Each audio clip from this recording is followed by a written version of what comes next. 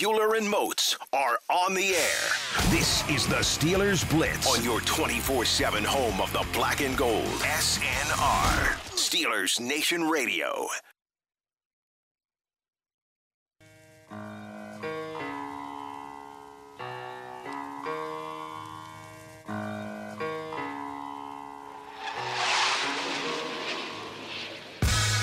What's going on, Steelers Nation Radio, live from the UPMC Rooney Sports Complex on the south side of Pittsburgh, Pennsylvania, inside the Electric Factory. It's Euler and Moats with you here for the next 2 hours on SNR. Moatsy, we have a verdict. Uh-oh. The big news yesterday out of the Mike Tomlin press conference, of course, he left no doubt. He eliminated all the potential questions in the cloudy situation around the quarterback position when he said, the coaching staff and I have met, and we've decided that Devlin Duck Hodges will be our starter against the Browns. I loved it.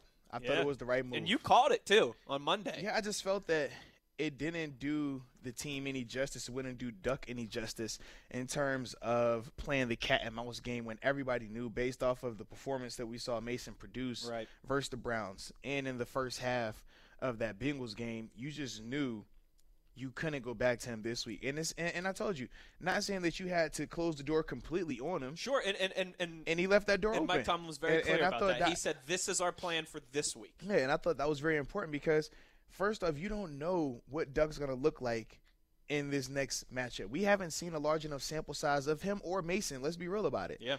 But right now, you know this Browns team is going to be preparing solely for Duck. Duck hasn't had to have that at all this season. Even that Chargers game, we talked about it. It was the question mark, Still okay, unknown. if Mason clears, he's going to play. It wasn't officially going to be Duck starting until Saturday, right? Yeah. So in that regard, this is going to be his first opportunity where a team is going to legit prepare for him. They're going to dissect his strengths, his weaknesses from what they've seen based off of preseason, the Chargers game, in the second half of that Bengals game. And they're going to formulate a plan, and they're going to make him have to do things that he struggles with. They're going to try to make him do things that he's not comfortable with, and they're going to try to confuse him.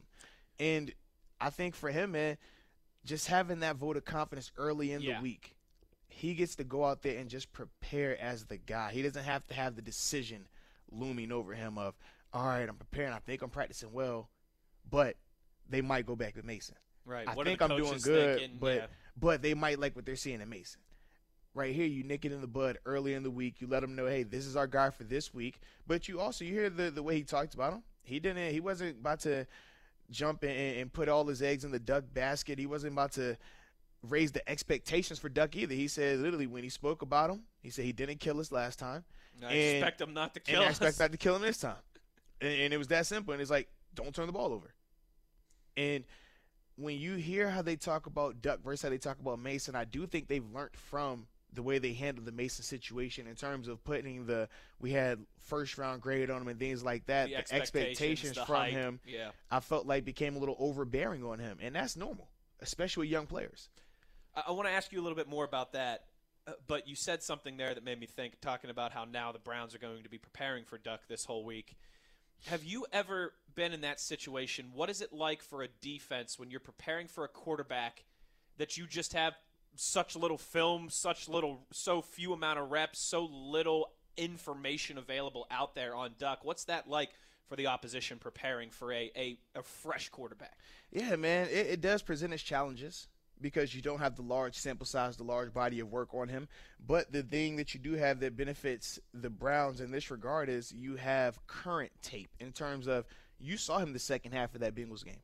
It's not as if you have to go back and look at his preseason tape or his collegiate tape because this is his first time playing. You have two sample sizes. You have that Chargers game and you have that Bengals game. And you're going to be able to see certain things that both defenses were able to do to make Duck uncomfortable, to make Duck have some struggles, hold the ball a little bit too long and things like that. So they're going to have that playing for them. But it's still difficult just because you don't know if this is just this guy having a good day or off day. Was it the matchup? So that's the difficulties when you're playing against a quarterback who doesn't have a lot of film, or just players in general that don't have a lot of tape on them at this level. On Twitter, at Wesley Euler, at TheBody52. The Body. Where our buddy Mark chimes in and asks, any possibility that Mason is going to be inactive on Sunday and Paxton be the backup for this game? I don't think there's any chance that Mason is inactive on Sunday, and particularly if you listen to Mike Tomlin's press conference from yesterday. He kind of talked. I think actually he said directly there's still a chance Mason could play in this game always. Yeah, definitely. So I don't think Mason's going to be inactive on Sunday. He'll still be the backup. Yeah, you can't make Mason inactive just because when you factor in your top 3 quarterbacks on this team, regardless of Duck being the guy for this week, we all can agree that Mason has the most talents in that room. And you can see that they have the most invested in him and they believe in him still. So with that being the case, you still have him prepared to go. He still mentally has to be locked in.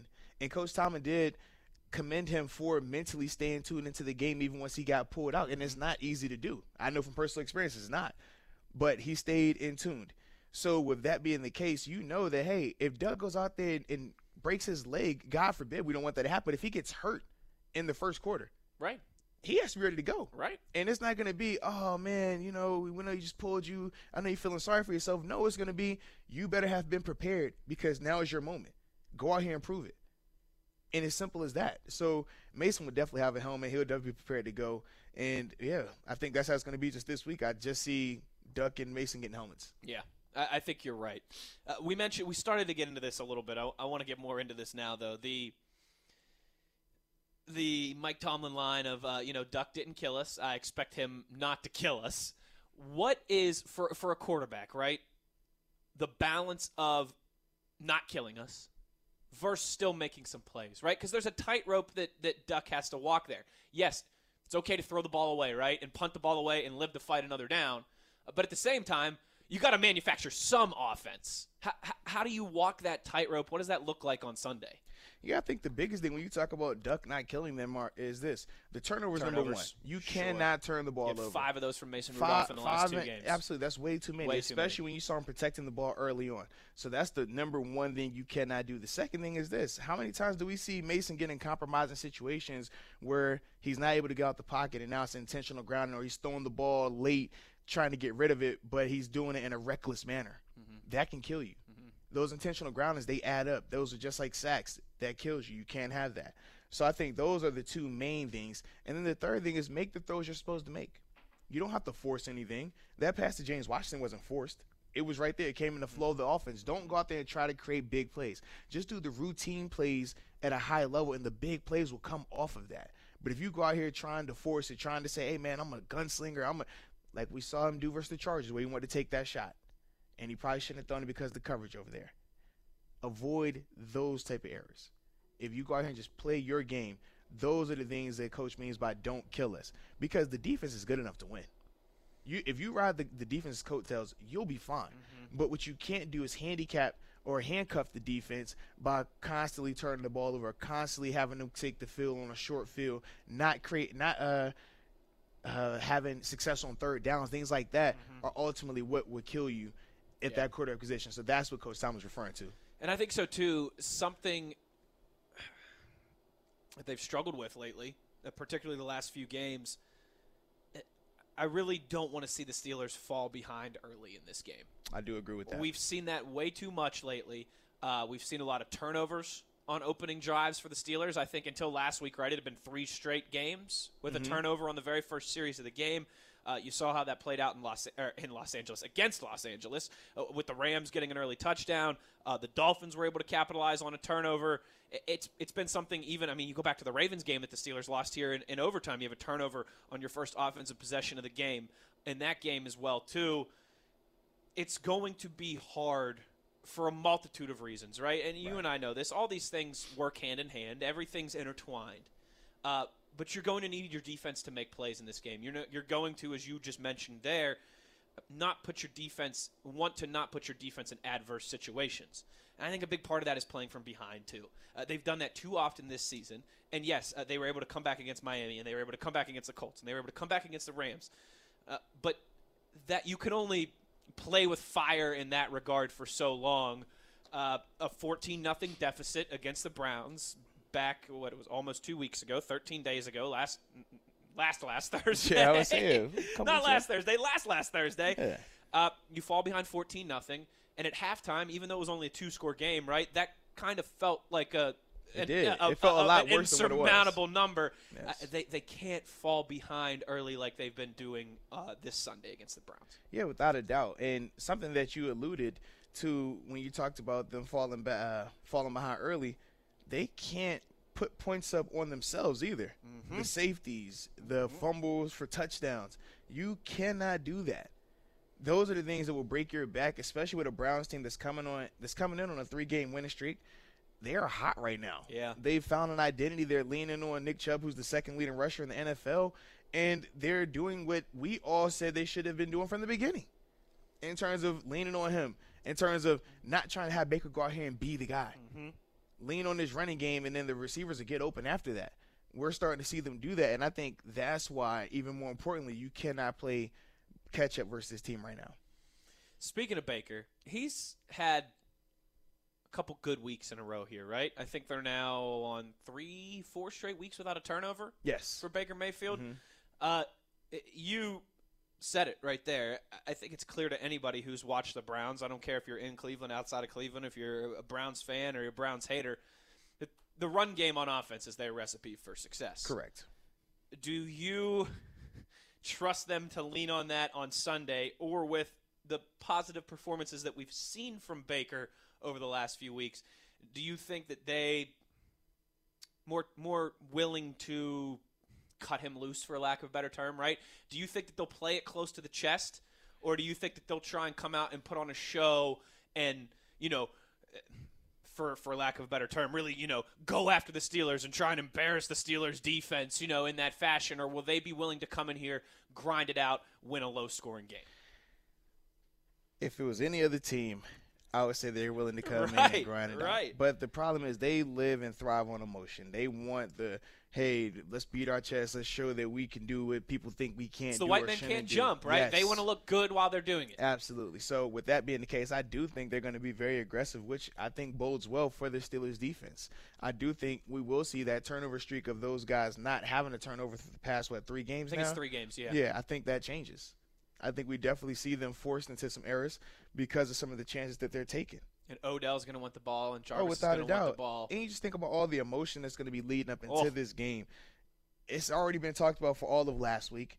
It's already been talked about again for this week. So even though the main characters in terms of Mason Rudolph, Myles Garrett, Marquise Pouncey won't be out there, it's still going to have that type of vibe. It's still going to have that type of energy in the stadium. Can't wait. It's a great weekend a great slate of football starting tomorrow. I mean, tomorrow isn't necessarily a great slate of football. It is, man. Let's go Buffalo. The Buffalo Bills and the Cowboys game at 4:30. That's the only one I'm worried about. I'm looking forward to that. Bears Lions? Saints Falcons? But Bills Cowboys, I'll take that. And then you've got some college football on Friday and Saturday, which is always great, right? Because it's like rivalry weekend. Oh, yeah. You get Ohio State and Michigan. You get Auburn and Alabama. You get all the big rivalries going on. And then Sunday, you get Steelers-Browns. We've got 49ers-Ravens. There's Vikings-Seahawks this week of games. Is it Texans and Patriots, I think, right? Is it? There's some good games this week, man. You're right. There's some good games. Really good games. I think it's Texans-Patriots here. I got it right. Yeah, Houston. It is. That's the Sunday night game. Really good. Where's the game at? In Houston, right? It's in Houston. Yeah. Yeah. Baltimore, San Francisco. Even Kansas City and the Raiders is now interesting. There's some implications for the division race. Oh, absolutely. In the wild card in that one. Good weekend, good slate of football games upcoming here today. Starting tomorrow, I should say. Looking ahead here today on Twitter, again, at Wesley Euler, at TheBody52. The Body. I also wanted to mention this, Motzi, as, tomorrow's Thanksgiving, and then we kind of officially get into Christmas season. Mm-hmm. You've got a little some exciting news yesterday. Yeah. For anybody who's still looking for a gift for that Steeler fan in their life, maybe a stocking stuffer. Arthur Moats, the man sitting across from me who wears a lot of hats, right? Football player, master's degree, philanthropist, family man, radio guy, TV guy. You're making me sound important over here, bro. Well, Arthur Moats, you've now got author on the list as well. Congratulations, buddy. Tell the people what you got going on. Yeah, definitely appreciate that. So I wrote a book. It's called The Moats Theory of Life, and it was something I wanted to do in terms of creating a self-help style book, not an autobiography. I felt like all athletes, when they retire, they write autobiographies. I'm like, I don't want to do that. I wanted to create something that would be impactful, something that people could read at any stage of their life and ultimately become better from it. Sure. So in the Moats Theory of Life, in the book, I break it down with the chapters based off of my last name, M-O-A-T-S. So M, make happiness a priority. O, openness yields strength. A, actively seek to inspire others.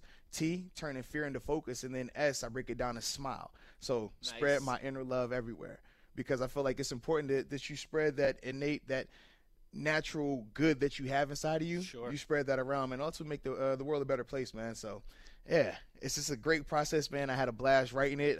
I know people are going to love it.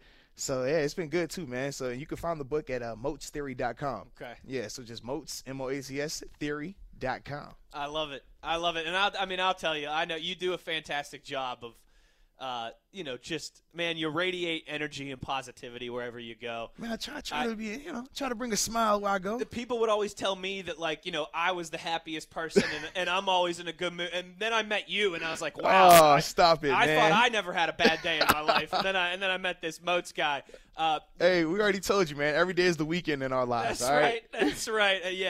A big shout out to you and getting that done. And I know you'll continue to have an impact on everybody that you come into contact with. Oh, I definitely appreciate that, man. MoatsTheory.com. Yes, indeed. Paperback and hardback. Yeah, well, this is my thing. So we talked a little bit about this off air. Mm-hmm.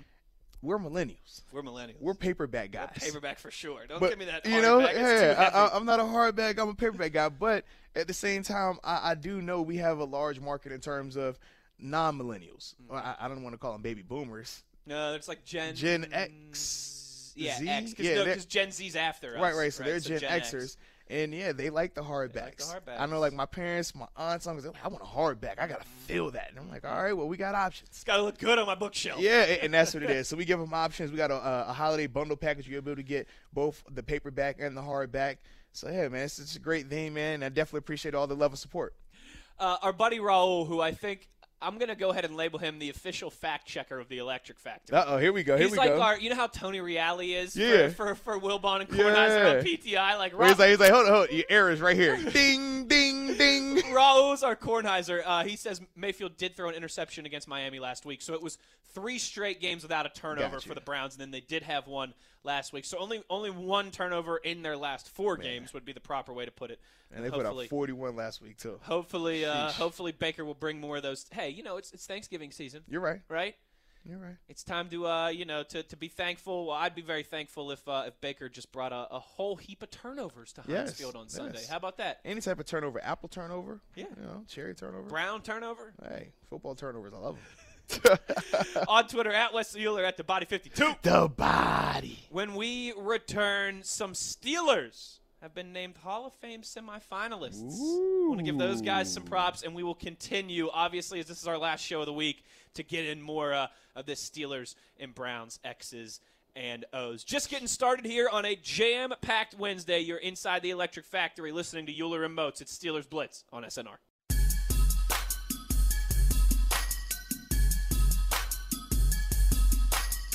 This is the Steelers Blitz with Wesley Euler and Arthur Moats on your 24/7 home of the black and gold, SNR.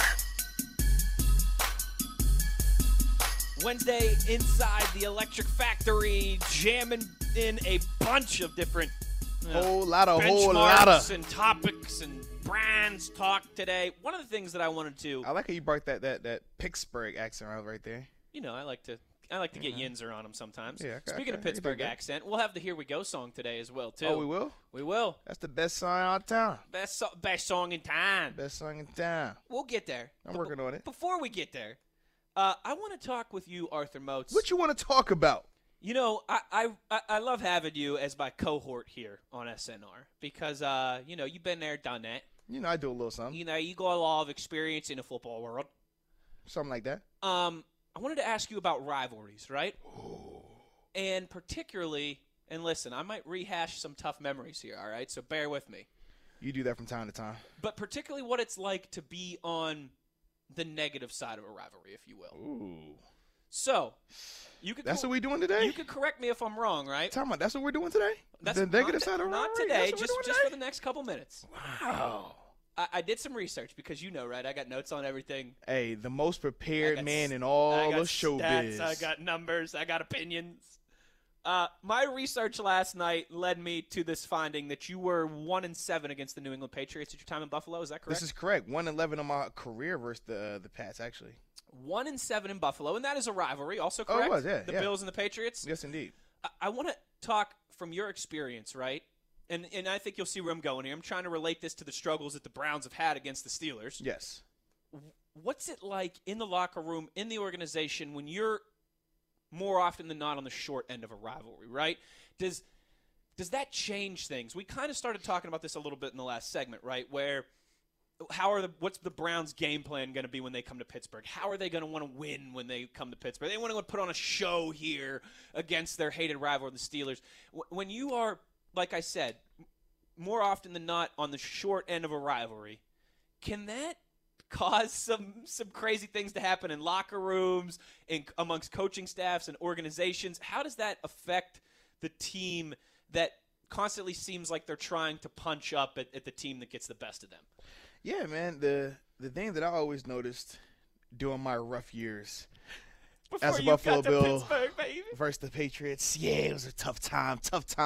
But the thing that we always realized was the game always seemed bigger.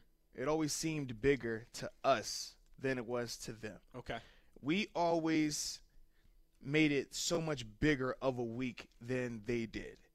And that carried over here even in Pittsburgh, where I can remember when it was Browns week, we're just like, okay, it's Browns week. Like, we don't think of them in that regard, but for them it was we always knew that beginning of the game, their energy was going to be so high, and we would have to try our best to match it, even though we mentally didn't look at them in that same regard. Sure. For example, like us versus Baltimore. Hey, it was nothing need to be said. Right. We viewed each other as equals. Juice on juice. Right. When it was us versus the Bengals, it was the disrespect element. So it was like, okay, we got to teach you a lesson. But with the Browns, it was just like, man, it's Cleveland. They wanted to be bigger than what it is. We know we're going to beat y'all. We haven't lost y'all in how many years? So when you're on the other end of that, you know that your energy is going to be crazy high because it is your Super Bowl. You want to beat that team. We would always say, man, we could lose every game. As long as we beat the Patriots, it's a great day. It's a great season. Right. And no matter if we were on the road or at home, it was always going to be we were coming out guns blazing, trying to prove a point. Sure. And that's special teams, offense, and defense. But the thing was, it gets in your head when it gets tight. When it gets late in the game, you're like, gosh, we've been in this situation so many times. Like a lot of those games, before. In particular, a lot of those games versus the Patriots, it were a lot of one-score games. And similar to what you see versus the Steelers and the Browns, it hasn't always been 2-3 score victories. It's been some close ones in there, overtime games in there, and things like that. So in the back of your mind, you're always thinking like, man, is this about to happen again where they're going to find a way to get up out of this situation? Are they about to find a way to beat us? Like, what's going to happen now? Whereas when you're on the opposite end of that, when you're on the side of the big brother in the rivalry, you're always like, man, no matter how tight it gets, we're good. We got this, guys. Relax. I don't care who's out there. I've been out there. Is Landry Jones at quarterback? Don't worry. We got this. Like, it's like that. And I think that's the biggest thing when you're talking about the mindsets and how they differ in rivalry games like this, where it's been dominated by one side for so long. So with that in mind, and everything that transpired again 13 days ago when these two teams saw each other, it's not like it's not like that happened in week 3, correct? Right, and now we're in week 13, and there's been 2 months that have gone by. Do you think some of that animosity could link with all those combustible elements, right, of what happened in the pregame, and we know the egos, a lot of the egos that are on the Cleveland Browns, and the history of them being not even the little brother. I mean, like being the, like the stepbrother in this rivalry. Do you think that plays any role on Sunday, or do you think for both teams it will be just this is a game we have to win, leave all the other crap out of it? They're going to say that initially, and that's the right thing to say, but the human nature element is there. They know that this game is bigger than that. They know that they emotionally are too invested into it, and they are an emotional bunch. Mm-hmm. They are. When you talk about Odell, when you talk about Bacon, when you talk about Jarvis, they feed off of those type of moments, that type of energy. And I think that's why it's going to be unique. I guess it's going to be a sight to see in terms of how they keep that in check, especially early on, because that can be the difference between you getting out to a fast start and getting out to a horrible start. No doubt. If you can't control your emotions, if you're getting – it could be too emotional. Yeah, and too emotional leads to you forcing on offense, potential late hits on defense, taunting, things like that ultimately shoot yourself in the foot and and stall out your draws and your productivity, your drives and your productivity. I agree. It's certainly going to be something interesting to watch on Sunday. Oh, yeah. Joseph asks here on Twitter, at Wesley Euler, at TheBody52. The Body. Hey, Motzi, who are you rooting for, the Bills or Cowboys on Thursday? Oh, man, so those were both well, obviously I played for the Bills 4 years. Cowboys were my hometown – well, not my hometown team, but my team growing up as a child. And as he points out, Cowboys beating the Bills could help could be beneficial You're right. to the Steelers. It could, in theory. It could. But for me, man, I don't believe in the Cowboys. We've talked about how they've struggled versus any team over 500. I think their offense is very pedestrian in terms of if Zeke is not having a great day, yeah, they don't look the same. No matter what Amari Cooper does, they just don't look the same.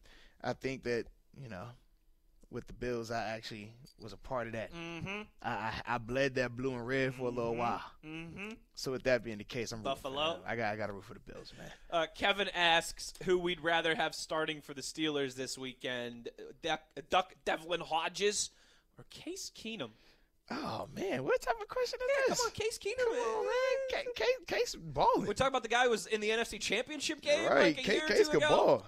Yeah, come on. Yeah. Come on. I mean, I got no disrespect to Duck. I got no animosity towards Duck. But I like I said, he go ahead and ball out on Sunday. I'm about me a duck call anyways. It's all good, man. I wonder if that's going to be a presence at Heinz Field on Sunday. Oh, yeah. Somebody going to have the duck caller out there. I mean, it is Western Pennsylvania.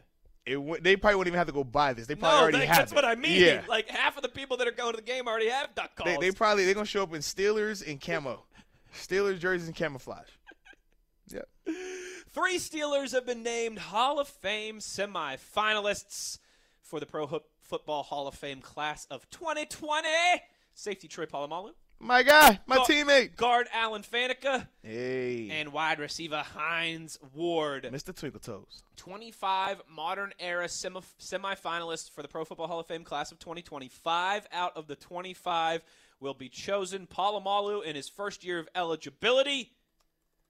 I mean, he's got to be a slam dunk, right, Motzi? If your boy Dawkins is a first round, he was a second round. If Dawkins was a second ballot, and that is not my boy, and Troy is way better than Dawkins, Troy got to be first. Yeah, that's a battle that I used to get in with people in Troy has to be all first. the time. Is that Ed Reed and Troy are in a different class than Dawkins? They are. And I'd say this too. I think Sean Taylor would have been in that class with Troy and Ed. I think he was on that trajectory. Yeah.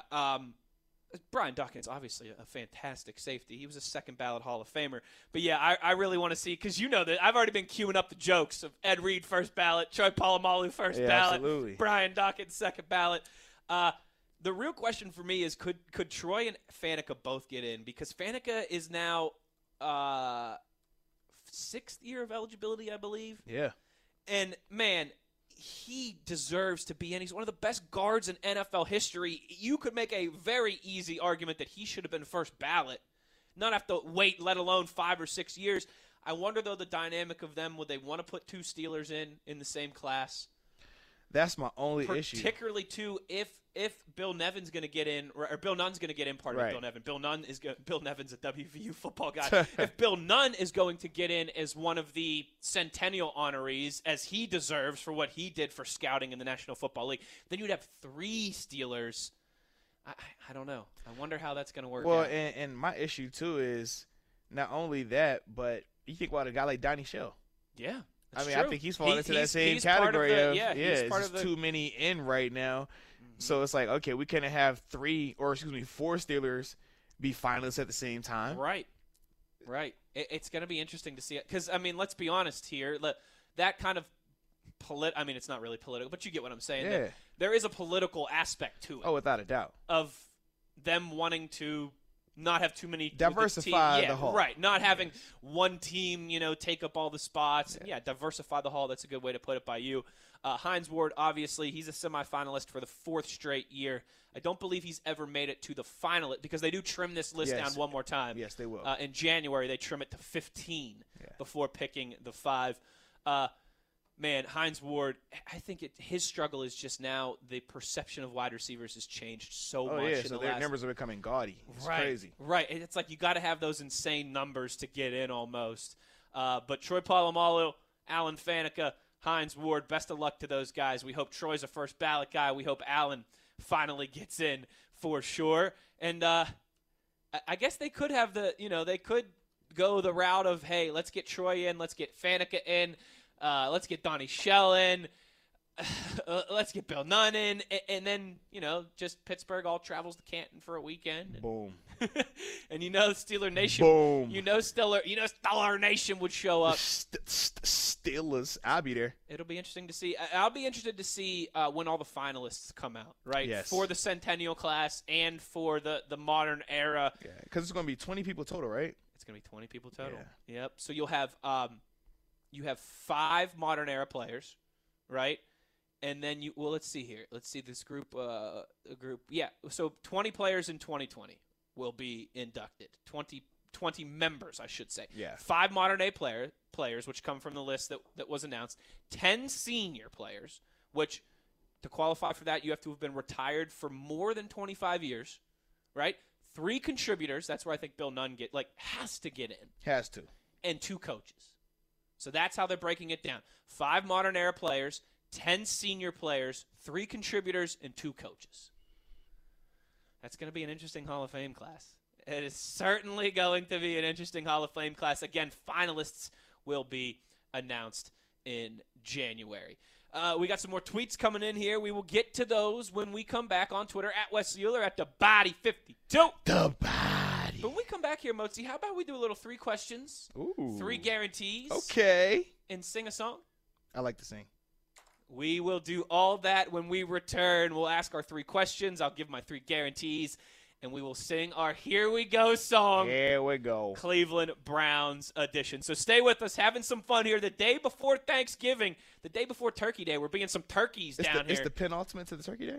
It's the penultimate to the Turkey Day. It's the day before Turkey Day. Yeah, you're right. Oh, man, I can smell the kitchen already. Inside the Electric Factory, it's Steelers Blitz on SNR.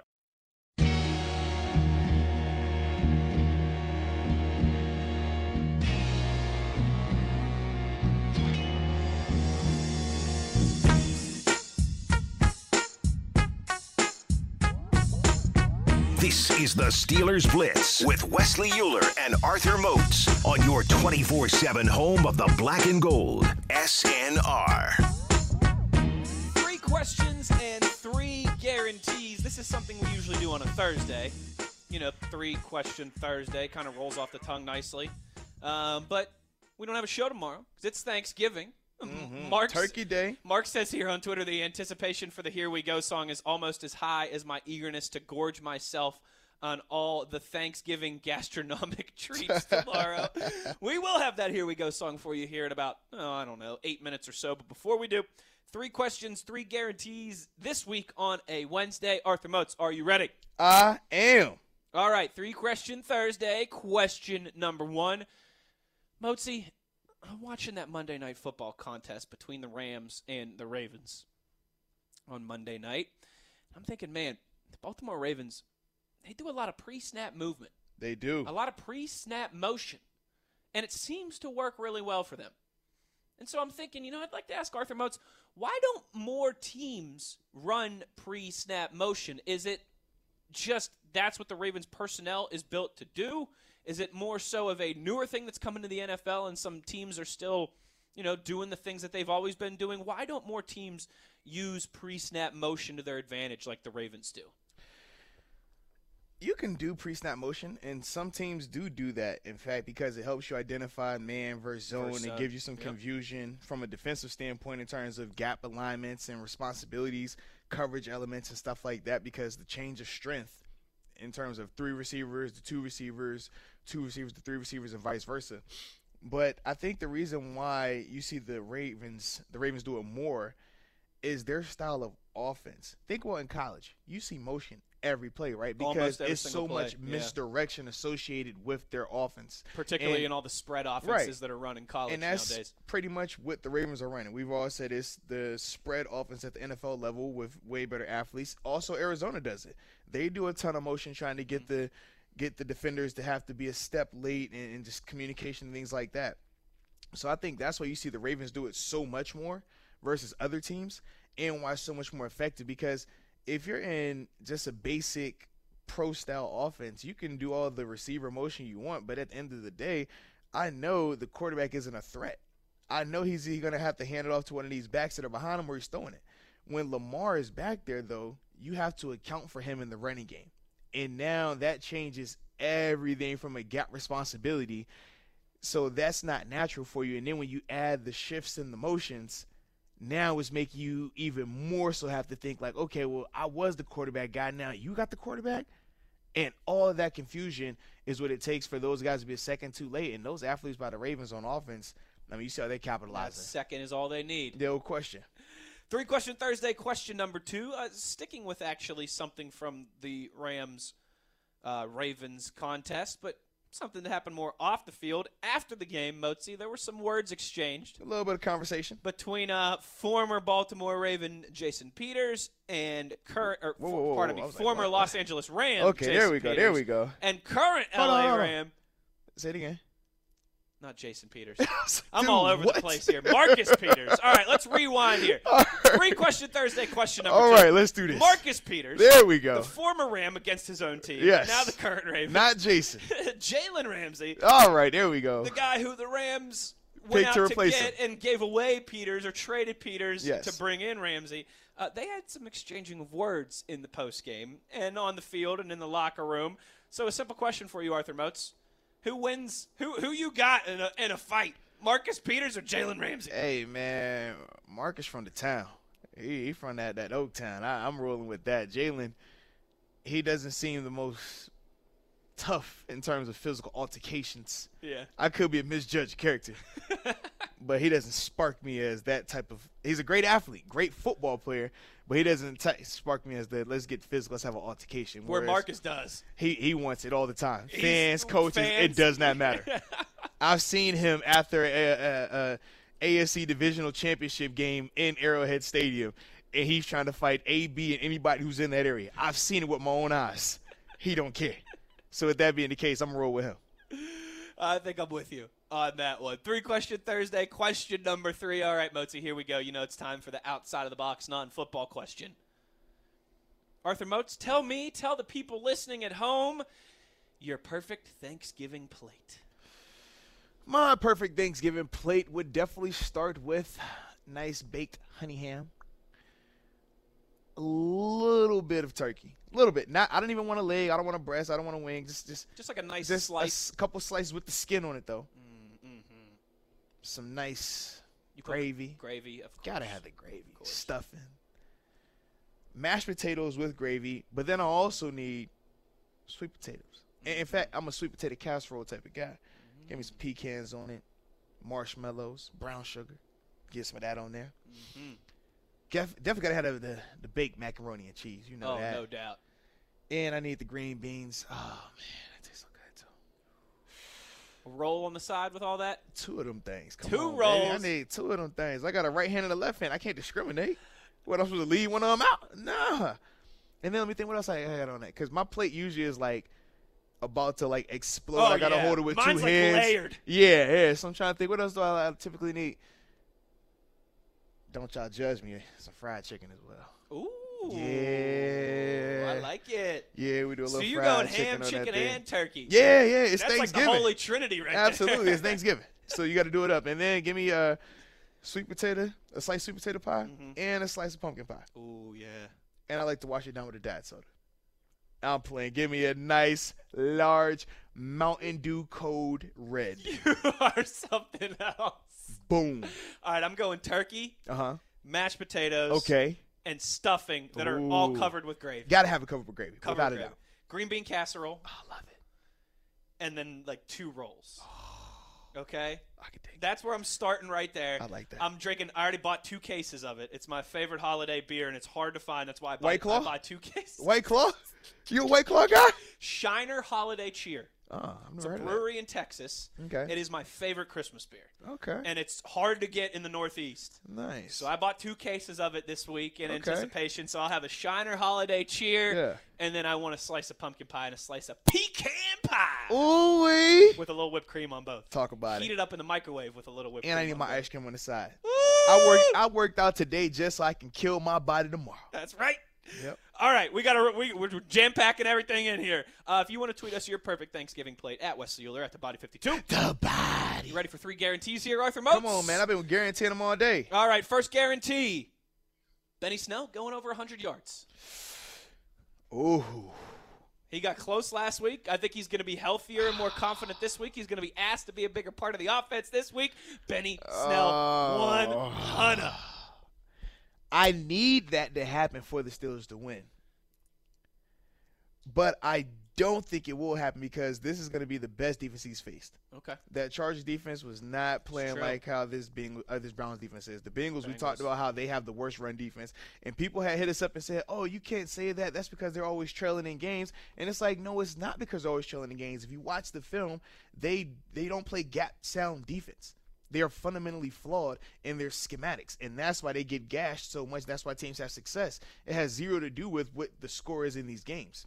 But the Browns, they tend to be a little bit better in that department. Now, granted, they have been gashed, and the teams that have had success on the ground are the teams that beat them. Mm-hmm. So that's why I say I need Benny to do that. I just don't know.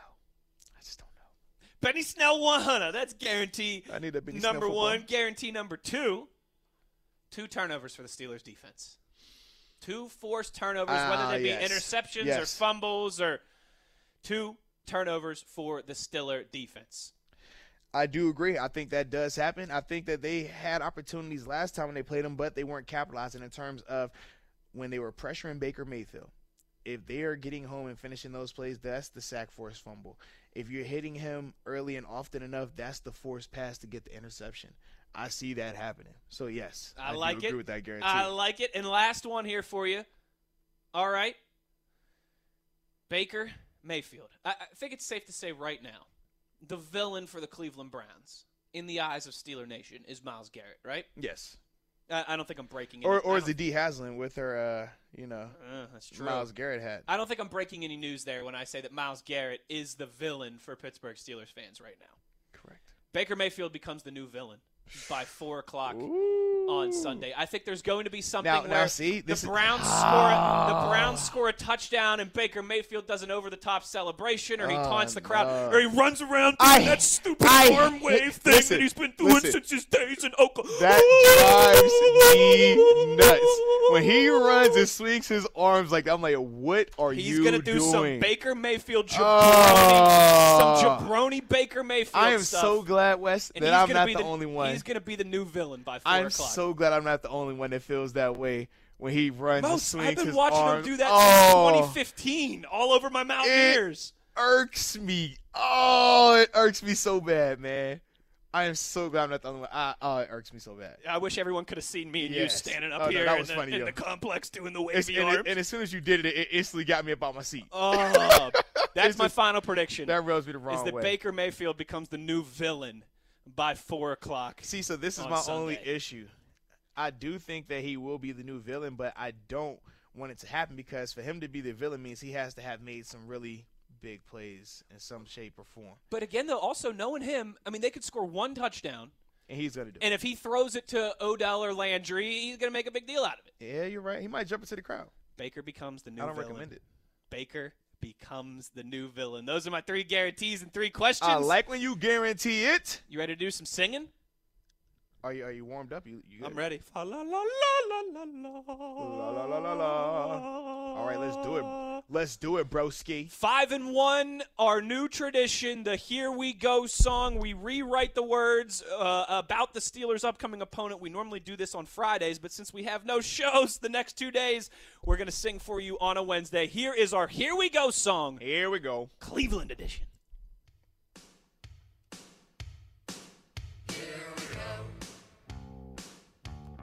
that beat just hits.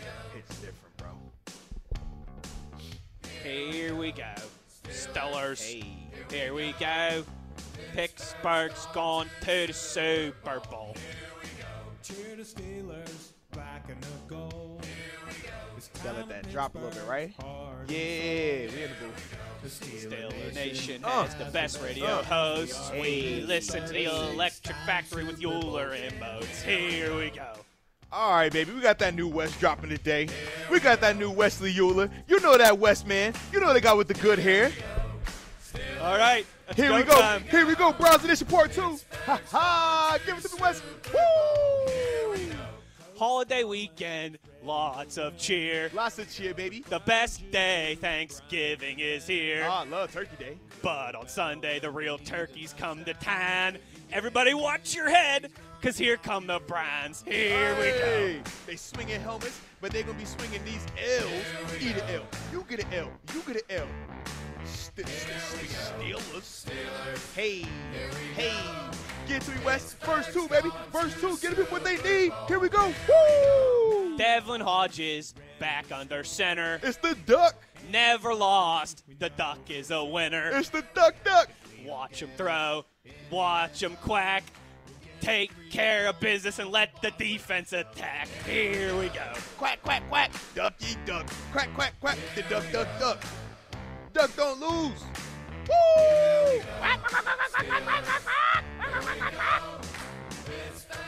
Hey, right. kill it. Last verse. What's going to work? All I hear is about how the rivalry's back. But there's one thing the Browns still lack. What is that? What they lack? Let me spell it. R-E-S-P-E-C-T. Hey. And on Sunday, the Steelers getting that victory. Victory. Woo.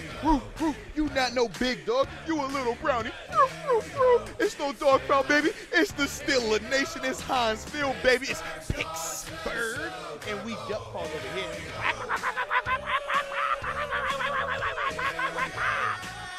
You already know what it is, baby. You better put some R-E-S-P-E-C-T on it. You like that? Hey.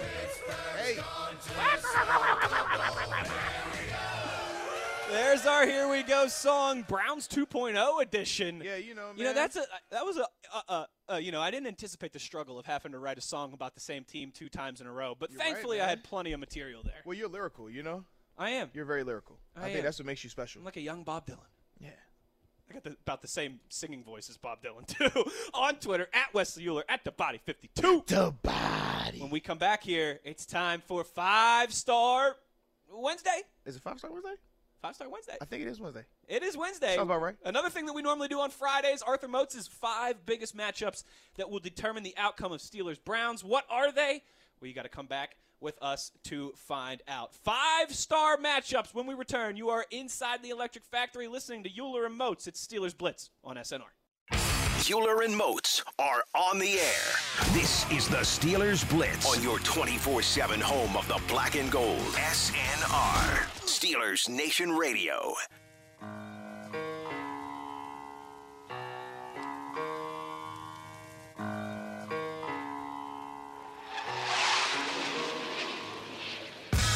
Good afternoon, Steeler Nation. How we doing?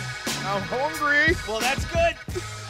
Euler and Moats with you here inside the Electric Factory, live from the UPMC Rooney Sports Complex on the south side of Pittsburgh, Pennsylvania. A jam-packed show today, Moatsy. We've been rolling along. We've been fitting everything in. We've been taking our breaks a little too. I mean, you know, just like everybody in the working world, right? You're trying to fit a full week into 3 days this week. It's like that sometimes, That's like man. the only thing I don't like about Thanksgiving week is the first 3 days of the week when you got to fit 5 days into 3. But we're doing our best, you know? Hey, man, we try a little bit. Even though you still consistently don't care that I'm hungry or that I'm tired, it's just always good. It's good. Yep, it's good. It's good. You know, you never ask me how I'm doing if we really want to get into this. Because maybe I don't care. Ooh. I don't have many feelings, but you heard every last one of them. You're not allowed to have feelings. Normally something we do on a Friday is called 5-Star Friday. You know the drill. Arthur Moats breaks down the 5 biggest matchups for the Steelers' opponent that weekend that will determine the outcome. Well, this week it's the Brownies on the docket again. Is it brownies? And yes, it's a Wednesday, but we couldn't let one of our favorite segments of the week go by the wayside. So we're going to do it on a Wednesday, a little 5-Star Wednesday. Here's Arthur Moats with your 5 biggest matchups that will determine the outcome of Steelers-Browns. It's a 5-star matchup because we're in it. 5-star matchup. Anybody we play is a 5-star matchup because we in it. 5-Star Friday on a Wednesday. Matchup number 1. All righty, ladies and gentlemen. You wanted it, you have it. On Wednesday, 5-star matchups, baby. So with the first one, it's important that y'all watch this and pay close attention if you're listening. Steelers pass rushers versus Baker Mayfield. Now, you're saying to yourself, what do you mean by these pass rushers of Baker Mayfield? What do you mean by this? But what I'm saying is this, man. We saw these pass rushers get after Baker last week, right? 2 weeks ago, Thursday Night Football. They pressured him, but what did they not do? Sack him. And what else did they not do? They did not contain that young man. And ultimately, he was able to extend plays and hurt us. So, this time around, Steelers pass rush. Do what you do. Kick butt up front. That's what you do. But contain and finish your rush. Because if you finish your rush, the turnovers will come after that. The fumbles, the strip sacks that you see this team produce over and over and over and over again. The interceptions that you see this team produce over and over and over and over again will happen. But you have to contain Baker. You have to finish your rushes on Baker because that's the element to the game. That was the X factor. That was the critical area that we saw this defense commit when they played 2 weeks ago. 5-star matchup number 2. All right, the second 5-star matchup. Mr. Benny Snell. I need you, Benny Snell. I need that Benny Snell football, baby. Browns, front 7. They've struggled some against the run. In particular, the games that they've lost, they have given it up. They have been gashed. So with that being said, Benny Snell, I need you to establish the run. But I don't even want to just put it solely on you, Benny, because that would be irresponsible of me. Kareth, I need you as well. Jalen, I need you. I need all 3 of you guys to collectively go over 100 yards rushing because that is the magic number. When the Browns have struggled to keep their opponents under 100 yards rushing, they have struggled in terms of wins and losses. So it's going to be critical that Benny Snell and company establish that ground game, and ultimately that would take some of that pressure off of Duck too, because you don't want Duck having to go in there and feel like he has to throw the ball 30, 40 times for them to be successful. Take the pressure off, get that ground game going, and make them like it. Make them like it. 5-star matchup number 3. Now, you know it wouldn't be a 5-star matchup if I didn't have a 5-star matchup between Steven Nelson and Joe Hayden versus Odell Beckham Jr. and Jarvis Landry. Woo-wee! You're going to get your money's worth. That's talent on talent right It's there. good on good. It's not often you get these type of matchups, baby. Get your popcorn ready because I can tell you for a fact Odell and Jarvis are coming in feeling good, and Joe and Steven Nelson are coming in feeling good as well. And Joe got a bad taste in his mouth because he left about 3 of those interceptions out there, and that's uncharacteristic of him. So with that being the case, that's the matchup you want to watch because Joe, Steven, this team's going to go as you guys go. I understand Nick Chubb's coming in. He's a great running back. I got that. But I feel like he's not going to have that type of success versus this Steelers defense, this front 7. So they're going to look to you guys. They're going to try to attack you guys. Respond in a big way. Steven Nelson, Joe Hayden against OBJ and Jarvis Landry. 5-star matchup number 4. All right, the fourth 5-star matchup. Coach Tomlin, baby. Coach Tomlin versus the Steelers' emotions? Whoa, what are you asking? What do you mean by that? Well, let's break it down. A lot has transpired on and off the field over the past 2 weeks. That's putting it lightly. You obviously have the crazy performance and the bad performance by the Steelers on Thursday night. Then you have the madness that transpired after that in terms of Myles Garrett, Mason Rudolph, Pouncey, and company. Then from there you go into the road versus the Bengals, and it's a rough atmosphere. It's a rough game, but you make the switch at quarterback at halftime. Then you get some life, some excitement. You get a win. And then from there, everything transpires from that is what? Now you make the announcement that Duck is going to be your quarterback for this game. And then from there, you still got the Browns who are talking. You got the Browns who coming back, they're swinging piñatas and helmets at piñatas. You got the owner's wife wearing the daggone hat with the Myles Garrett number up there. It's just a lot going on. So it's going to be an emotional day come Sunday. Everybody has family in town too. It's Thanksgiving. Holiday weekend. You have to understand you cannot go out there and be overly emotional, because the same way we talked about the Browns, and if they react too emotionally, they start out, you're forcing the action on offense, you're celebrating too much, or you're having late hits and things like that, you cannot shoot yourself in the foot. So it's going to be important that Coach Tomlin has these Steelers' emotions in check, so that way they can be successful on Sunday. 5-star matchup number 5. Now the 5th and final 5-star matchup is Mr. Devlin Duck Hodges versus that Browns secondary. Now, this Browns secondary has been thriving in the interception department. They've created a ton of turnovers. Now, granted, 4 of them came from us directly. But, nonetheless, they've been catching the passes that they're supposed to catch. With that being the case, Duck, don't kill us. Duck, how can you not kill us? You have to protect the ball. Duck, I'm going to give you a little hint. This Cleveland Browns team likes to run cover 2. They like to run cover 2 and Tampa 2. You know how I know? Because Steve Wilkes was my defensive coordinator in Arizona just last year. Well, actually, he was my head coach, but he was the defense guy. He took control of the defense. They love cover 2. They love Tampa 2. Mason Rudolph struggled mightily versus cover 2 and Tampa 2 just a week ago. Please, please, please be prepared for cover 2. Know where to go with the ball in cover 2. Know when it's Tampa 2. Know when Joe Sherbert is running the middle of the field to not throw the ball in the middle of the field. Please, pretty please, do not do that. I've seen it too much on tape. Don't do it, all right? Duck, I need you, baby. I need you. I want a quack. I want a duck call. Go out there, execute.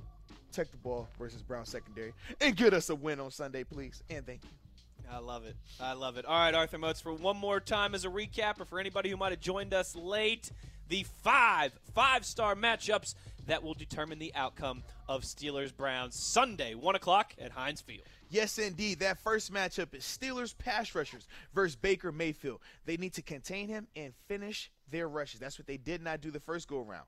The second 5-star matchup, Benny Snell and company versus that Browns front 7. Establish the run. The Browns have struggled to be victorious when they've allowed over 100 yards on the ground. Make it happen. You can do it. The third 5-star matchup, Steven Nelson and Joe Hayden versus OBJ and Jarvis Landry. We're talking good on good. We're talking creme de la creme.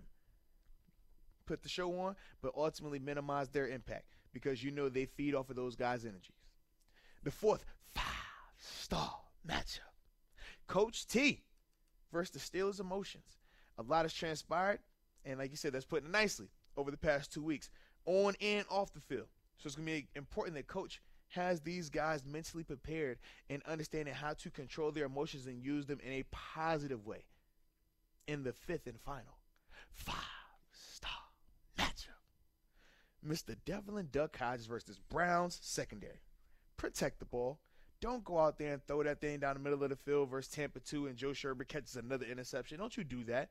When it's cover 2, understand that, hey, if you're going to throw it outside, hit the little hole. It's a little hole in the defense in cover 2 between where the squat corner is and where the overlapping safety is. It's a nice little window right there. If you're going to throw it, that's where you throw it. Okay? Other than that, go out there and ball out, man. B, you ready to duck call, baby. Quack, quack, quack. And just live to fight another play, right? Yes, don't be If nothing's it's okay there, to throw it away. It's okay. Punt it away if you got to. Live to fight another play. Mozi, I love it. There it is, your 5-star matchups on a Wednesday. A little different today. A little different. But we'll get back, I guess, in a normal routine when we return, right? Best of the West Wednesday. Yeah. When we come back, and we'll also go inside the play. Gotta go inside the play. With Arthur Moats. So the jam-packed, content-filled show continues. The lit one, Rebecca, said here on Twitter, at Wesley Euler, at TheBody52. The Body. Shout out to Moats. I think Fisher Price will be calling him to do the animal sounds for future toys. Talking about our Here We Go song. if you missed it, we will sing that again before about a half an hour or so before we get out of here. Best of the West. Shout out to the lit win, man. Best of the West and Inside the Play coming up next. You are inside the Electric Factory listening to Euler and Moats. Oh, man, that's funny. God. It's Steelers Blitz on SNR.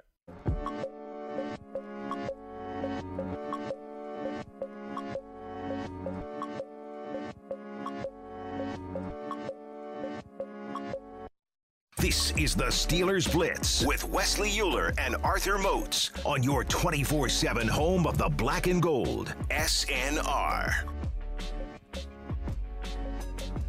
Euler and Moats with you here on a Wednesday. Just a little housekeeping. In case you maybe missed it yesterday, we will be off the next 2 days.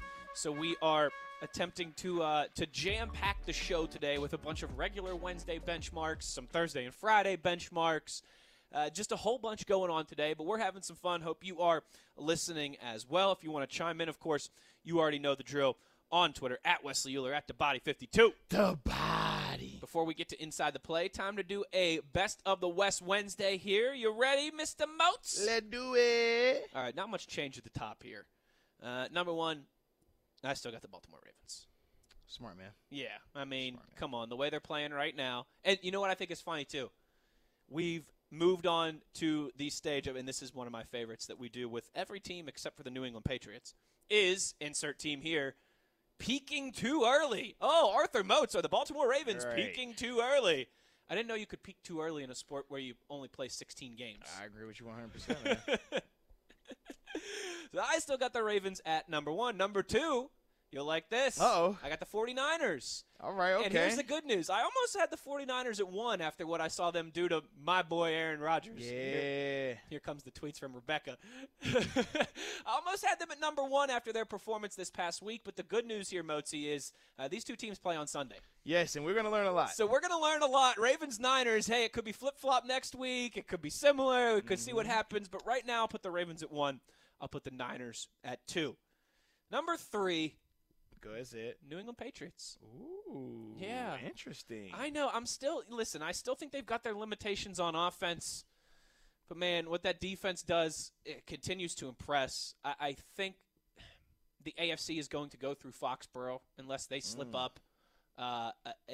We know what it's like going to Foxborough, trying to win there. Yes, the Patriots haven't been lighting the world on fire, but that defense is still on a historic pace. They've still got Belichick and Tom Brady, and like I said, I think everyone's going to have to go through them once the important football rolls around. I've got the Patriots at number three. Number four, got the New Orleans Saints. Okay. I almost had them at five. I got the Seahawks at five, but I've got the Saints at four. I got the Seahawks at five, and here's why. I feel like, and this is something you have alluded to a little bit, Moatsy, the Seahawks offense, I don't know if exposed is the right word, but teams are figuring out that, man, if we can just slow Russell Wilson down a little bit, it's going to be hard for those guys to score points. Yep. And so for that reason, I think the Saints have more ways to beat you on offense with Alvin Kamara, with Michael Thomas. So I've got the Saints at four. I've got the Seahawks at five. Number six, I've got the Packers. I got the Vikings at seven. I thought about putting the Vikings ahead of the Packers. They got the same record at 8-3 in the same division. They play in 2 weeks, I think. But I've got the Packers at six. I've got the Vikings at seven because while he was not good last week and he's been streaky this season, bless you, I'm still taking Aaron Rodgers over Kirk Cousins 8 days a week and twice on Sunday. Number eight, I got the Chiefs. I think we're not talking about the Chiefs, a team that I think is quietly, they're coming off their bye week. They got Mahomes back. Yes, the defense is still at times like Swiss cheese, but as we've laid out, I mean, a lot of these units in the National Football League have their weaknesses. I think we've forgotten about the Chiefs, really. When we talk about contenders in the National Football League, since week 4 or 5, no one's mentioned the Chiefs. I think they'll start to climb back into that conversation. I think with the bye week, you'll see a rejuvenated Mahomes out there. I've got the Chiefs at number 8. Number 9, I've got the Houston Texans. Ooh. Yeah. I got those Houston Texans coming off a big win on Thursday night against the Colts. I wasn't expecting that from you, honestly. Yeah. And at number 10, I've got Arthur Moats' Buffalo Bills. Wow, the disrespect. The first team out, I would put the team that the Bills will be playing about 25 25 hours from now, 26 hours Yeah. from now. The Dallas Cowboys are my first team out. Arthur Oh, Moats, no. Hold on. Just, wow. what say you, Arthur Moats? You processing all this. I am, man. That was a lot to drop on me right there, man. I'm not going to lie. All right. We'll hop into it. Honestly, I don't think we're too far off, though, man. I have Ravens at 1. You have Ravens at 1 as well. It's hard to go against them. I feel like they are that type of team right now where you are just expecting them to steamroll everybody. And if they keep up that pace, they're going to – yeah, make some noise. Unfortunately, I'm not gonna like it a lot, but I'm not gonna like it. I'm not gonna like it a little. Yeah. Number 2, you have the Niners. I'm going with the Saints. I'm a believer in Drew Brees, Michael Thomas. I still like that. I love the Niners defense. Don't get me wrong, but I don't believe in Garoppolo like that, and I think they are going to get exposed when they play Baltimore on Sunday. At 3, you have the Patriots. This is where I have the Niners. I think that they are a more complete team than the Patriots. I would agree with that. And I think they are definitely playing inspired ball. They're finding ways to win. They've won pretty games and they won ugly games. And I think that is the mark of a good team, a team that can win ugly games. That's what they're doing. Number 4, you had the Saints. This is where I have the Patriots. You know, I know you had your boy TB12 up there. You wanted to put him at 1. I was like, all right. But I think, man, even with them, like you said, it's only a matter of time before that offense clicks. Yeah. We saw, was it N'Keal Harry coming back? First game back, you see he has some drop issues and stuff like that, but you see he's still getting open. And then on top of that, I think with Mohamed Sanu, once he gets back healthy and stuff like that, that helps their offense out. Defensively, they're still playing at a high level, creating those turnovers that splash. They got arguably the best corner in the game in Stephon Gilmore. So with that being the case, man, I got the Patriots at 4. Number 5, we were identical. Both had the Seahawks. Russell Wilson. He's the only reason. It's, again, they're a weird team to evaluate because the defense has its flaws, the offense has its limitations. Yes. But they also have Russell Wilson. They also have Bobby Wagner. Yes. Which can make up for a lot. And then we're just going to gloss over Jadeveon Clowney. Right. It's crazy. Yeah, that's true. I mean, no one's talked about him. He was out last week. But we saw the impact he had when they played the Niners? Correct. On that Monday night The overtime game. win. Yes, the overtime He win. was fantastic. Yes. Yeah. So that's why I have the Seahawks at 5. You had the Packers at 6. Mm-hmm. Let me guess. You got the Packers at 16 or something. Jeez, we're not even going to talk about them. You keep moving your Vikings up the board, don't you? Your boy Kirk Cousins. Nah, bruh. At number 6. The Bills, don't you? Absolutely. Oh, they have man. 8 wins. They're 8-3. What are you talking about? The Packers are 8-3. But there's a lot more impressive than the Packers. The Packers have been blown out. The Packers have been mollywopped on multiple occasions. We haven't seen that from the Bills. Bills will look good. And the Bills are going to get a big win on Thanksgiving Day. So enjoy your turkey while you watch the Buffalo and they're all blue with their white face masks go to work. They're at 6. Okay. You got the Bills at 6. At 7, you have the Vikings. I had the Vikings at 7. I got 7. The Vikings as well, man. Kirk Cousins, I'm believing in him. That's your boy. I'm believing in him. That is your I'm back boy. on the hook. I'm back on. I can't help it. That is your boy. I'm committed now. I'm committed. Hook, line, and sinker. He got me. He's done it too many times now. I'm falling for it He's again. got you liking that. Yeah, I like it a lot. So I have him at 7, the Vikings being. Now at 8, you have the Chiefs. I understand you trying to get the Chiefs back in this conversation. I understand that. But I don't believe it just yet. Their defense is still atrocious. And I feel like there's only so much Patty Mahomes can do right now. So at 8, I have your boy. You got the Packers? Yeah, I got the Packers there. Okay, that's not that bad. But not because of Aaron Rodgers, because of Mike Patton. And that's just how I feel about it, all right? And Matt LaFleur. And LeFleur. So yep, that's why I have Okay, at 8. so you got the Packers at 8. Yep. So you got Bills 6, Vikings 7, Packers 8. Yes. Okay. At number 9, we were both for the same. We had the Texans. Nice. Deshaun Watson, I think what he's doing down there is top notch. You saw he struggled the week before versus the Ravens, but then he bounced back in a big way versus the Colts. I thought he did some good things, man, maneuvered in the pocket, creating some splash. Obviously, DeAndre Hopkins had a big game, and William Fuller. Yeah. Both of those guys really stepped up in a big way. I think that was missing when they were playing the Ravens. It was not the same out there. I would agree. Yep. And then at 10, you disrespected my Buffalo Bills and put them there. Obviously, I had them higher. This is where I put them Cowboys at, though, baby. I think the Cowboys, man, is You got the Cowboys ahead of the Chiefs, huh? I do because I think the Cowboys are a more complete team. Their defense is top-notch. Their offense is above average, whereas the Chiefs' offense is elite, but their defense is It's true. yeah. Yeah. And the Cowboys pass the talent on paper test. They more, do. More They so definitely than the do. Chiefs. Across the board. Yeah, that's why Yeah. it's It's crazy to me that they're 6-5. Like, it But, really is. but the 6-5 is more of a direct correlation to Dak. I feel like You mean his struggles or his? yes, that his he's, struggles. Okay, Yes, his struggles. that's your boy. He's not my boy.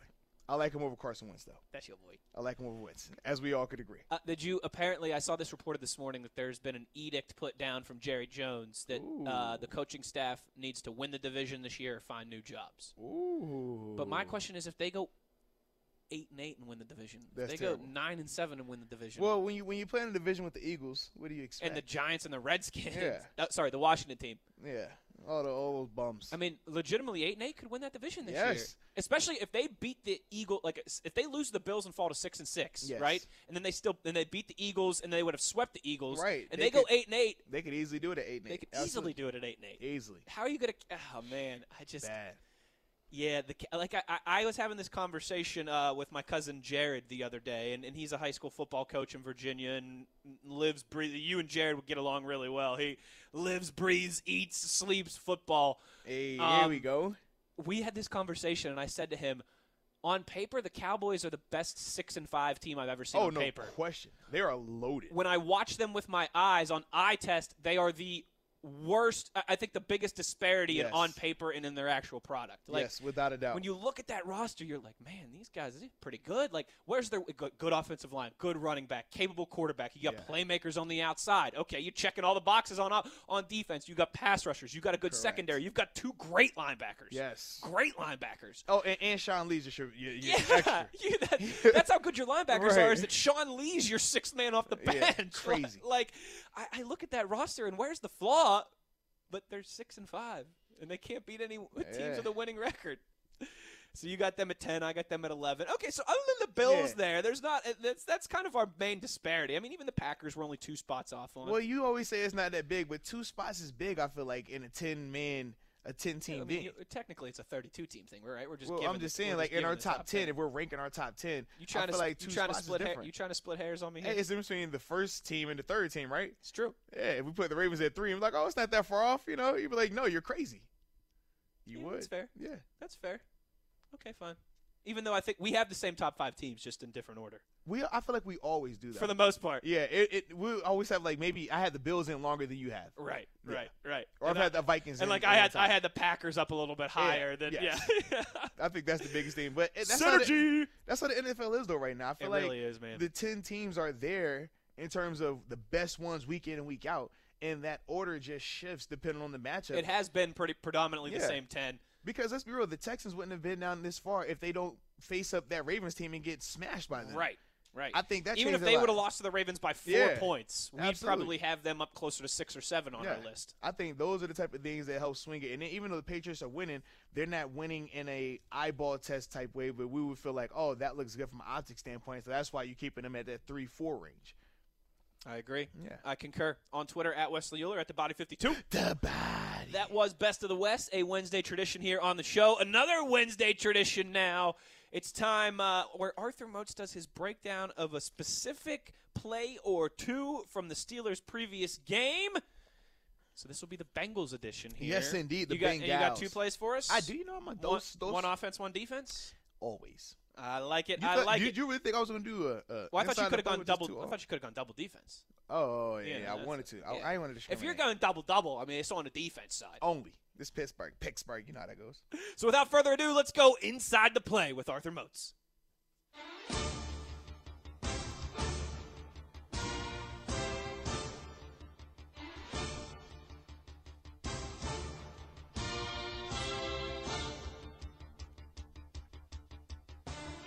Alrighty, ladies and gentlemen, let's get into it. Let's talk about these plays. The first play that I got to talk about is the James Washington touchdown. Yes, that nice pass from Devlin Duck Hodges to James Washington. Now, when you're looking at the play, it was a 3-level route concept, right? You had a short, intermediate, and deep concept. James was the deep receiver. You obviously had Vance coming on the intermediate, and I believe that was Deontay coming on the short from the Sounds weak side right. to the front side of the formation. Now, they're playing against a cover 3 defense, so it's important that you have these different levels.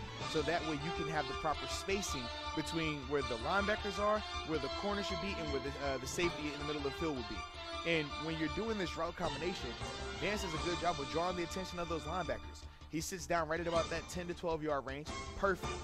So that way, they're not deep enough to have an impact on that pass to James Washington. James does a good job of understanding that, hey, that safety was cheating up a little bit. And B.W. Webb was on the outside coming in, because that's what you do in cover 3 as the corner. You're high to low, but you're playing everything outside in. So he knows that he has leverage on him, so where he breaks it at was perfect. And then right there, my man Duck takes his little patience, understands that that's the route that I need to go to, throws it where he can catch it and run. And I thought that was key. And we all know how that play ended in terms of James finishing the play, man. The beautiful stiff arm. Just put my man on a highlight. Get off me. You know, he said, man, I put the team on my back. That's what James Washington did. But another thing that I will say that helped him on that play that ultimately make the James Washington sin be able to make that catch. William Jackson III, what are you doing? William. It's cover 3, William. What was that? I don't know what William was looking at. I don't know where he was breaking on the ball. Not the ball. Listen, ladies and gentlemen, in cover 3, you got a middle field safety. You got your 2 outside corners who all essentially they divide up the field in 3 parameters. When you have a guy like James Washington who's going from the right side of the field to the left side of the field, he's going to another corner over there, William Jackson III. If you are a competent corner, and your eyes are where they're supposed to be, it's a possibility you might even had an interception. At least a PBU. Yeah, because the pass was right across the middle of the field. It was there. It wasn't. It was a nice pass. It wasn't just this rifle that you couldn't have got to. It hung in the air for a couple seconds. It did. But William. Like Minka Fitzpatrick's taking that thing the other way every time. But with William, I don't know what he was looking at. I don't know where he was breaking, but he did not do it right. And then he like an unathletic person when he fell down after that. And then that led to B.W. Webb and his issues and him falling down. So I don't know what they're coaching in that DB room over there. But keep that over there. Don't you bring that to Pittsburgh, baby. Because that was bad. Bad. That's a poor display of how you run cover 3. Poor display. But shout out to James Washington for the touchdown. Shout out to my man Duck Hodges. Now, the second play that we're going to talk about, that we're going to break down, is Mr. Bud Dupree and that sack he had, baby. You know that game-winning sack. You know the closeout sack. A pass rusher's dream, baby. In the game with the trifecta. You know the trifecta, the strip. Actually, the sack, the strip, and the recovery. That thing, he had one of those plays. So let's talk about it. First, the Bengals, what they try to do, they try to mess up his alignment. So they align Tyler Boyd, and they call it the C area. So he's not attached to Cordy Glenn, who's the tackle, as a tight end would be. He has a couple of yards in between. So it makes you as a defender say, all right, do I want to line outside of Tyler Boyd, where I'm going to have a longer area I have to run through? I'm minimizing my repertoire. I got to solely go speed rush because of the distance. Or do I cheat down too far and I'm lined up on Cody, but now I'm so close that as soon as the ball standing, get his hands on me. Bud says, okay, I'm going to go with option C. I'm going to line up right over Tyler Boyd, make him have to hit me. He's going to avoid me because he wants to get into the route. He does that. Perfect. I love the mentality right there. So then after that, Bud knows this, though. I can't give you straight speed off the line because of my alignment. I have a guy in front of me, and Tyler Boyd. So what he does is this. He gives you the changeup pace rush. All elite level passers have multiple moves. And right here, Bud showed his repertoire. He came slow off the ball. And then it almost looked like a skip rush. We'd always say it's like basketball, skip to my loop. So he gives you the hop step. And now with the hesitation, is making that tackle who wants to kick to get back fast have to slow down. Right. And now once he's slowing down, now you see Bud put that foot in the ground, burst off of him landing, and now he gets active hand side scissors, which are basically when the offensive lineman puts their hands on you, you take your hands and in a swiping motion, you move from down to outside. Like scissors. Outside, absolutely. Wax on, wax off, Mr. Miyagi. And then after that, you chop those hands off, and he does a good job in terms of, from a technicality standpoint, skying the rip with his left hand, and ultimately coming around using his offhand, which is the right hand, to strip at that ball from that young Ryan Finley. And not only does he strip it, he recovers it, celebrates with the good guys, ends the game, trifecta style, and that's what I love, and that's why you got featured on this week's Inside the Play. I love it. Inside the Play with Arthur Moats, the deep dive into 2 specific plays from the previous Sunday. Great stuff as always there, partner. Hey, man, I appreciate I love those breakdowns. It's a good X's and O's workout for my mind. You know, gotta have a little bit of fun. And I like the fact that when we're on radio, I get to actually depict it. I gotta paint this You picture. got to paint the picture. With my words. I can't say, look at the video right here. You see this right here. I can't say that. You got to paint it, Picasso. With a broad brush, too. Tanner asks on Twitter, at Wesley Euler, at the Body 52, which would be worse for Steelers Nation, the Patriots or the Ravens winning the Super Bowl? I think we talked about this last week. The Patriots, for sure. The Ravens are the more historical, and I still think more hated rival. You say Ravens? See, listen, Tom Brady and Bill Belichick and Robert Kraft and everyone in New England are already insufferable enough with 6. Could you imagine if they were the only franchise with 7? Tom Brady's the only player in football history with 6 rings. Could you imagine if he was the only with 7? When Tom Brady and Bill Belichick finally retire, their retirement celebration is going to be the most annoying thing ever. It's all we're going to hear about for 4 or 5 years. Man. If they get to 7, it would be even worse. Listen, man, we're talking the Ravens, the Ratbirds. Oh, man. I mean, it's a lose-lose situation for Steeler Nation. But if that's the AFC Championship game, I would like to see I think the Patriots do it. I cannot. Those guys already with 6 are too much. With 7, I couldn't even imagine. I couldn't even imagine. Just not have the game, man. How about that? That works. Just, because that's. If that's the AFC Championship game, you know what? Just give the Super Bowl to the NFC champion. Yeah, I can't say either. I cannot. No, it will not come out of my mouth to say what. Nope, can't do it. Got to get to our last break before the Thanksgiving holiday here, Mozi. But when we come back, it's time to show them the money. Gots to get the paper. Is that what you're talking about? That's what I'm talking about. We will also sing one more time, for those of you that missed it in the first hour, our Here We Go song, Cleveland Browns edition. We'll wrap up the show when we return. Inside the Electric Factory, you're listening to Euler and Moats at Steelers Blitz on SNR.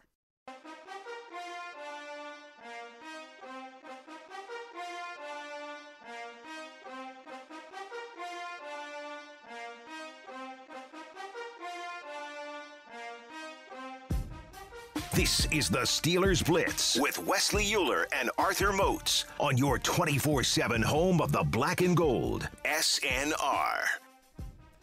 Wrapping up the show for the week here as we've got the next 2 days off, so you already know we got to help you get the paper. Gots to get the paper, baby. But before we do, we're going to sing a song here, and I also wanted to get to this. Our buddy Christopher tweets, over-under on amount of duck calls at Heinz Field. He sets the number at 1,800 people with them. I did the quick mental math on this because, you know, I'm a Mountaineer. I'm a genius. Yeah. All right, let me hear it. Very prestigious academic institution that I graduated from. That's what they say, allegedly. 18,000 people out of 60,000 is 3%. Okay? Now, I know Heinz Field holds a little more than 60,000, but there'll also be some Browns fans there, and I don't think those Browns fans are bringing duck calls with them. Strong possibility they won't have that. I think 18,000 people is probably about right. 3% of the crowd? I can see that. I think that's a good number, but And they have time to prepare, too, because the announcement was made early in the week. Right.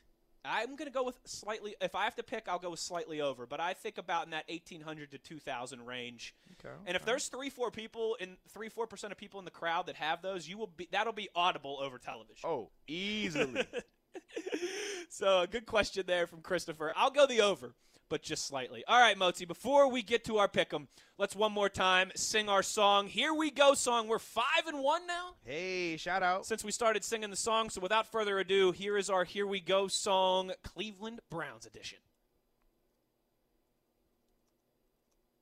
Here we go. Here we go. Here we go. Steelers, here we go. Pittsburgh's gone to Super Bowl. Here we go. Cheer the Steelers, black and the gold. Here we go. This town of Pittsburgh's heart and soul. The Steelers Nation has the best radio host. We listen to the Electric Factory with Euler and Moats. Here we go. All right, Wes. You know what it's time for, baby? Oh, it's showtime. It's time, baby. It's showtime. Here we go. It's Part 2. showtime. Browns edition. All right, you ready? Give them that remix, baby. Let's go one time. Woo! Wesley Euler. Holiday weekend. lots of cheer. Here we go. The best day, Thanksgiving, is here. I love me some turkey. But on Sunday, the real turkeys come to town. Uh. Everybody watch your head, 'cause here come the Browns. They do like to swing helmets over there, man. You got to be careful with this group over here now. They like to swing helmets in the pinatas in the parking lots and be a tailgate. Watch out. But don't worry about it, because it's Heinz Field, and we got the answer. We got what they need. West, give them that verse, too. That's what we need. Devlin Hodges back under center. You know the duck, man. He's never lost. The Duck is a winner. He's a winner. Watch him throw. Watch him quack. Oh, yeah. Take care of business and let the defense attack.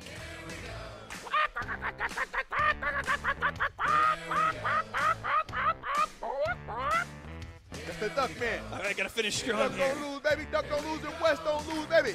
Finish it up, baby. It's on you, Wesley. You. All this talk about how the rivalry's back. Oh, it's back, huh? But there's one thing the Browns still lack. What they lacking? Let me spell it. RESPECT. And on Sunday, the Steelers getting that victory. Victory! I like it, baby. I like it, baby. You already know it's duck calls all day.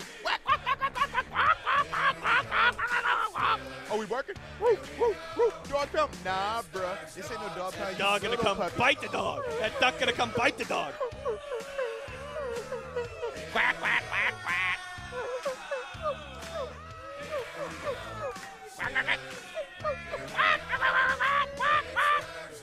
On time. There it is. There it is. Your Browns 2.0 edition of our Here We Go song with Arthur Moats and his new, going to be solicited by Fisher Price Toys to make their animal sounds for their next holiday toys. I like it, Moatsy. Thanks for Like this. that, man. Thanks for the help as always. I appreciate the hype as always. That's what I do. I know that's what you do. And what we do before we get out of here on our last show of the week is a little thing we like to call, show me the money. Get that paper. Got to get the payment? It's time to get that paper. Show me the money.